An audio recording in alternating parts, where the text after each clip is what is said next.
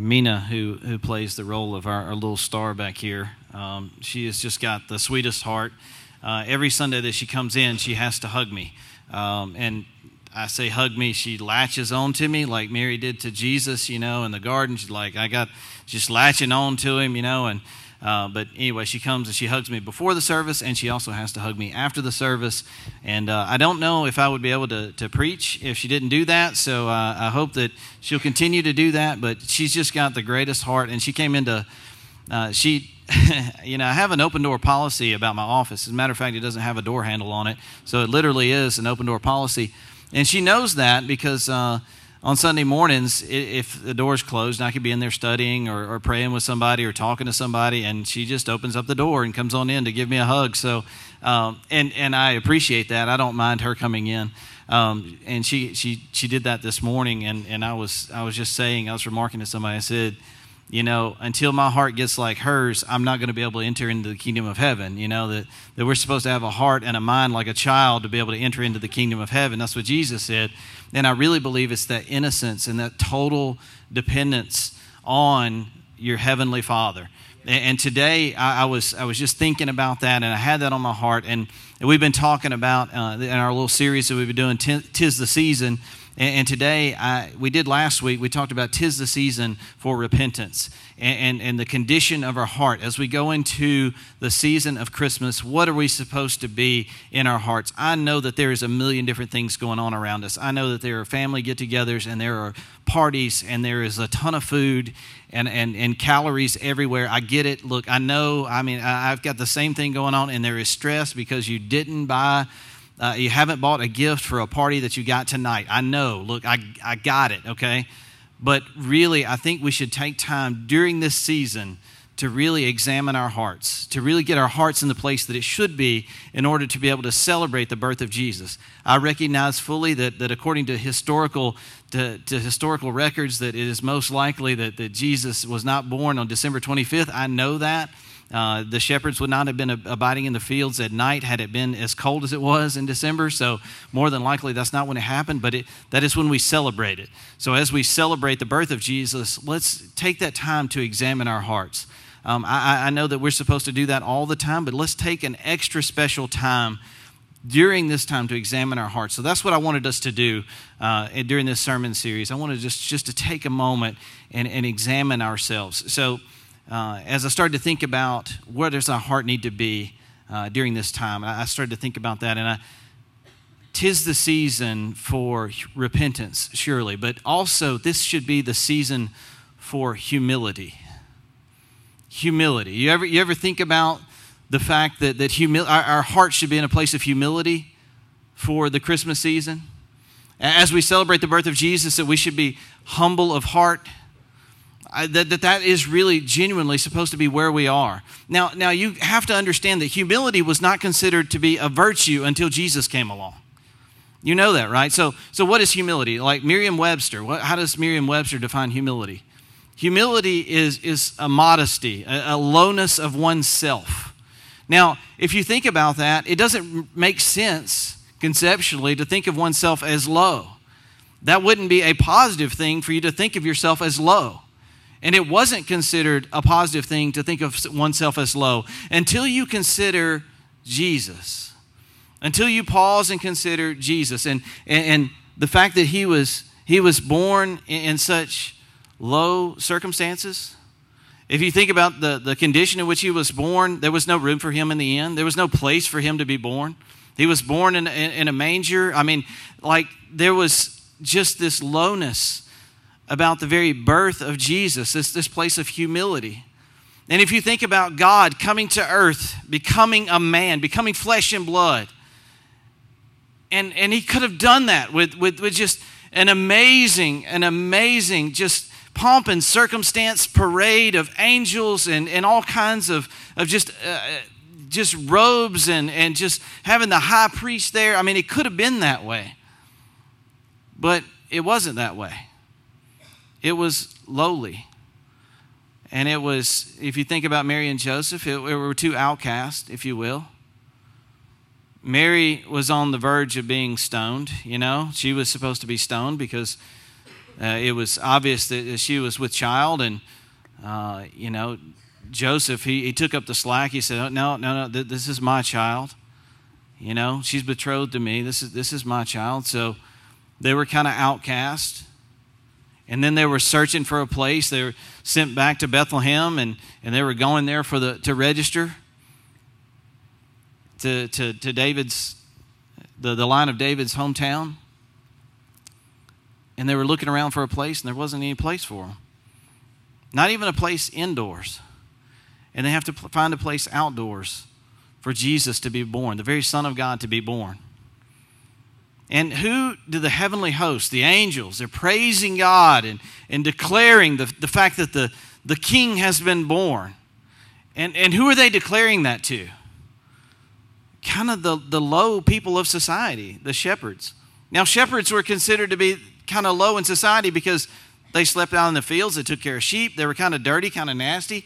In a lot of ways, they were considered to be unclean, not exactly like as a leper to be unclean, but a lot of times they weren't allowed to go into the temple area like other people. They were kind of kept out on the outside. A lot of times, shepherds weren't even allowed to testify in court because they were considered to be low-class people. And here we have a heavenly host proclaiming that Jesus has been born. Emmanuel, the Savior, has been born. And it's being declared to some low people out in the fields.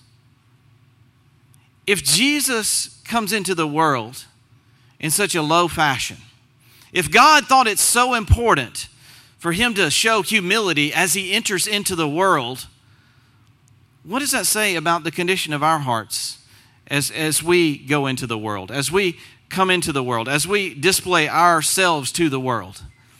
A lot of times I think that sometimes we have this mentality of do whatever we can to kind of rise to the top, to get our way to the top so that people can look up to us, so that we can be kind of better than everybody else. And it kind of happens naturally that way. Unfortunately, in this country, it appears that the American way is kind of just do whatever you can to rise to the top, to be the cream of the crop. It's just, look out for oneself. That's a mentality that a lot of us have. And that's a mentality that a lot of us kind of have been brought up in. And it doesn't come from a bad place. It comes from a place of, what do we do? A lot of times we say, well, I want my kids to have better than I had, right? That's what we say. I don't want my kids to have to struggle like I struggled. So we try to raise them up. We kind of boost them up. We try to encourage them. And I think inadvertently, we don't teach them everything that we're supposed to teach them, including a message of humility. And I think we're missing that sometimes. A lowness. That as you try to encourage your children, as you try to build them up and raise them up and show them what they're supposed to do. And yes, you are supposed to show them how to have goals and accomplish things in life. And that is wonderful. And that is a great thing to do. But you should also teach them humility. And you should not only teach them humility, but you should show them humility. We should be ambassadors of humility because our Savior was an ambassador of humility. He was the one that displayed humility in such a way that it became a virtue because of him. I think that sometimes we look at humility and we don't see it as a virtue. And I believe that we're missing that in our society. And I believe that we're missing that in a lot of ways, especially here in the American church. And I really believe that this Christmas season we should really examine ourselves and see, man, how much humility do I exhibit in my life? How much modesty, lowness of myself do I really exhibit? Do I really see? Or instead, do I have a sense of entitlement? Do I have a sense of, well, I deserve this. I've worked hard. This is what I deserve. When it comes to the kingdom of God, we've got to understand what it is we deserve. We deserve zero. Our best efforts, our most righteous efforts are like filthy rags in front of the righteousness of God. There is nothing we can do. No matter how good we try to be, there is nothing we can do to become the righteousness of God. That can only exist through Jesus Christ. And here, the Savior of the world has come into the world, and he comes into this low place. I think that we should try to mimic him if we're to mimic anything, right? So one of the things that we do in my house, it's a Christmas tradition on Christmas Eve, is we read Luke chapter 2, which you've seen portrayed today. And I'm going to read it to you. Just going to read it because I think we should read Scripture too. Not just talk about it, we should read it. So I'm going to read Luke chapter 2, which is something we do in my house every Christmas Eve. If you don't do this on Christmas Eve, you should. I'm just going to read the first 20 verses here. At that time, the Roman Emperor Augustus decreed that a census should be taken throughout the Roman Empire. This was the first census taken when Quirinius was governor of Syria. All returned to their ancestral towns to register for the census. And because Joseph was a descendant of King David, he had to go to Bethlehem in Judea, David's ancient home. He traveled there from the village of Nazareth in Galilee. He took with him Mary, to whom he was engaged, who was now expecting a child. And while they were there, the time came for their baby to be born. She gave birth to her firstborn son. She wrapped him snugly in strips of cloth and laid him in a manger, because there was no lodging available for them. That night, there were shepherds staying in the fields nearby, guarding their flocks of sheep. Suddenly, an angel of the Lord appeared among them, and the radiance of the Lord's glory surrounded them. They were terrified, but the angel reassured them. "Don't be afraid," he said. "I bring you good news that will be great joy to all people. The Savior, yes, the Messiah, the Lord, has been born in Bethlehem, the city of David. You will recognize him by this sign. You will find the baby wrapped snugly in strips of cloth, lying in a manger." Suddenly, the angel was joined by a vast host of others, the armies of heaven, praising God, saying, "Glory to God in the highest, and peace on earth to those with whom God is pleased." When the angels had returned to heaven, the shepherds said to each other, "Let us go to Bethlehem to see this thing that has happened, which the Lord has told us about." So they hurried to the village and found Mary and Joseph, and there was the baby lying in the manger. After seeing him, the shepherds told everyone what had happened and what the angels said to them about this child. All who heard the shepherd's story were astonished, but Mary kept all these things in her heart and thought about them often. The shepherds went back to their flocks, glorifying and praising God for all they had heard and seen. It was just as the angel had told them. So we read that at home on Christmas Eve. And one of the things that just kind of radiates through that story is the humility of God.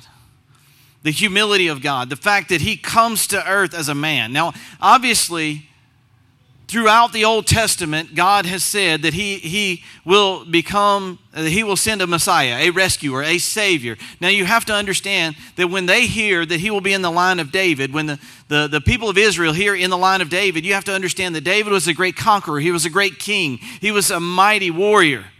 And I'm sure that when the people of Israel heard that when there was another Savior coming, a Messiah coming, that they probably had in their mind a certain way that this Messiah would look. They had a certain idea about how mighty this warrior would be. That if he was going to rescue them and save them, that he was going to rescue them from Roman rule. He was going to save them from the people that had oppressed them. That they would no longer have to pay the taxes for the people that were surrounding them. That they would no longer have to listen to their rules. And they would be able to govern themselves and do what they wanted. And I'm sure that they had a concept in their mind of what this Savior would look like. And they never would have imagined. They never would have imagined that this Savior would be there to save them from themselves. They never would have imagined that he would come in such a way that there would be no place for him to even be born. That he would be born to two outcasts in a little place called Bethlehem, which is basically a crossroads in the middle of nowhere. And here, who would God proclaim the fact that the Messiah had been born? Would it be the priest? Would it be some opening up of heaven in front of the temple and there would be lightning and thunder and a voice from heaven? No, it was out in the fields, in the middle of nowhere, in front of some shepherds. There were the low-class people of the time, who most people thought that they were unclean, physically and spiritually. This is not the picture most people would have had in mind, most Israelites would have had in mind about what the Messiah was going to look like when he came to earth. And if you were to picture in your mind today, without having read the scriptures, about if I were to say that God was coming to earth today, what is it going to look like? That's probably not the picture that you would have in your mind either. But I want you to take a moment and think about the love of God and the perfect picture of that loving God. And the fact that His love extends from the highest of the high to the lowest of the lows. And those that are at the low, those are at that low point, the bottom of the bottom, I think that they would feel a little bit left out if He only came in such a profound way that they would think that that was only for the people way up here and it was not for them. Well, God said that when He came, He wanted it to be for the people who were blind and sick and poor and wretched. And He wanted them to know that there was a message for them. There was a message of hope for them. And He wanted that message to come through and to radiate for everybody. And He started at the bottom. He started at the bottom. Isn't it amazing the way God works? See, most people would think that God, being who He is, He would start from the top and work His way down, but that's not the way that God does it. God starts from the bottom and works His way up. It's a beautiful picture. That's not to say that the Pharisees were left out. We know that Nicodemus had a chance and he came to Jesus, and that's where we get John 3:16 from. That he was a Pharisee and he got the same opportunity to be born again. And Jesus went through the whole explanation that, man, you don't have to be born of flesh, but you got to be born of the Spirit. And it's got to be a rebirth that's got to happen inside of you. See, it permeated all the way to the top, but it started at the bottom. It started in a manger. I think sometimes in our life we have this idea. I hear this a lot from people. Well, I'm going to get everything straightened out in my life. I'm going to get my job situation, my career situation figured out. I'm figure out who I'm going to marry. I'll get my family together, and I'm going to get everything straightened out. And then I'll start going to church. I'll start focusing on my relationship with Jesus. If they want to get everything else worked out in their life, and they want to get everything else, and they want a sprinkling of Jesus on top. It's like they want the whole sundae made, and then they'll just take a few sprinkles of Jesus and sprinkle it on top, and that'll make everything perfect. It's going to just missing this little bit of Jesus on top, and that's all you need to make everything perfect. I want you to understand today that Jesus is the base. He's the thing that makes everything, that holds everything together. He's at the very bottom because He's the thing that holds everything together. He's the rock at the bottom. And some people have to get to this very low place in life before they recognize that. Sometimes it takes drugs and alcohol or some kind of broken relationship in their lives. Sometimes divorce for people to recognize, man, that you know what I really need? I've been missing the bottom the whole time. I thought that I just needed a sprinkle of Jesus on top. It turns out that I was missing Jesus from the very beginning. And what I really needed was the platform. And what I really needed was the foundation of Jesus at the beginning.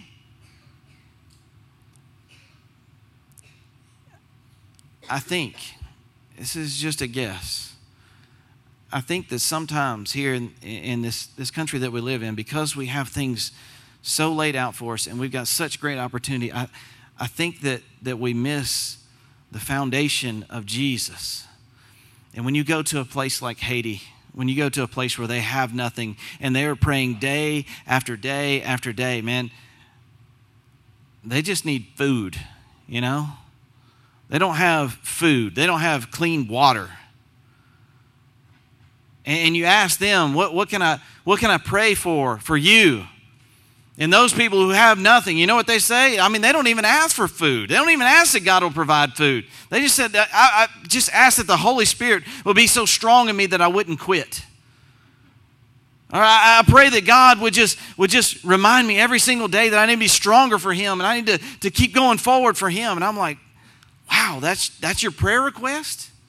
What about the fact that you've been wearing the same clothes for 7 days? Maybe that's probably what I would pray for. That's not their prayer request. They have a greater understanding of what their desperate need is, and their desperate need is Jesus. Their desperate need is the foundation, and that's what they seek. The only way that we're going to get there is if we have humility in our hearts. The only way that we're going to get there to understand what we really need is if we can take all the rest of the stuff and scrape it off the top till we can get down to the foundation. I think sometimes that happens at Christmas time. I think we add so much on top of Christmas that we miss the foundation, that we miss what's underneath.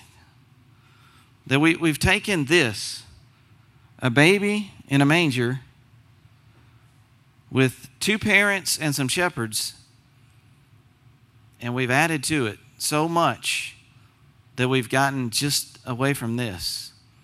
How do you get from what I just read in Luke chapter 2 to all the other stuff that we do during the month of December?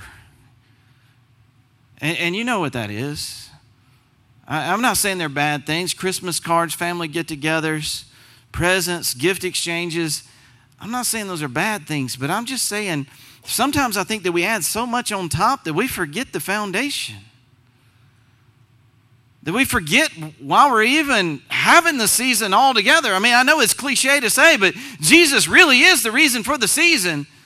And most of the time, we're not even remembering Jesus in this. That's the reason most of us don't read Luke chapter 2 on Christmas Eve. I'm not saying that boastfully that my family does something special. I'm just saying that that's what we need to do. We need to get back down to the foundation. The only way you're going to be able to do that is to scrape the junk off the top and get down to the base. To have humbleness of heart. And that was the problem with the people of Israel.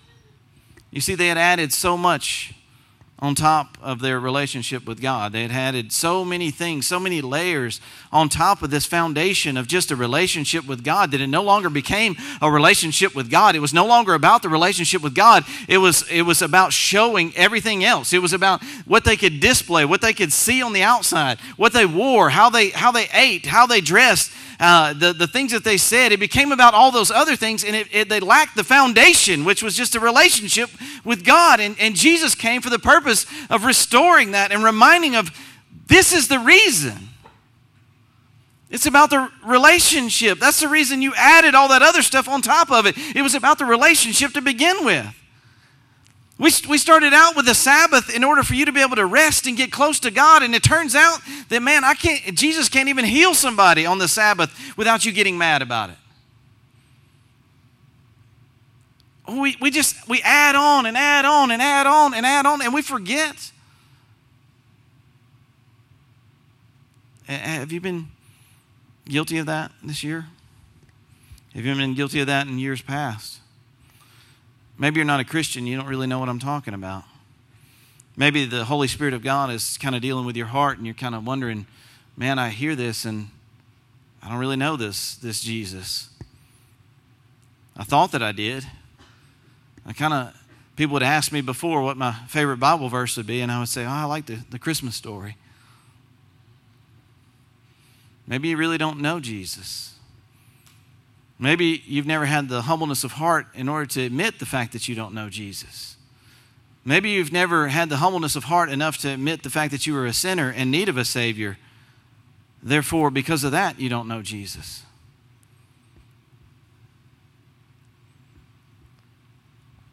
I think that there are too many times in life where we add to, we pile on, we get so distracted because we want to, in an effort to better ourselves, we miss what we were trying to do at the very beginning.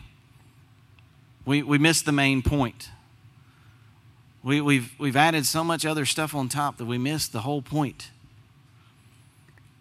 I think that's what happened to the people of Israel. And I think that that's the reason why there was only a few shepherds and Mary and Joseph there at the birth of Jesus. Because the people of Israel had missed it. He was the true light, which gave light to everyone. He was in the world. Everything in the world was made through him, but the world didn't know him. He came into his own, and his own did not receive him. But to those who did receive him, to those who believed in his name, he gave them the right to become children of God. Not born of blood or of flesh or the will of man, but born of God. That's what John chapter 1 says. Today, you have a chance to just come in humbleness before God and either say one of two things. Either say,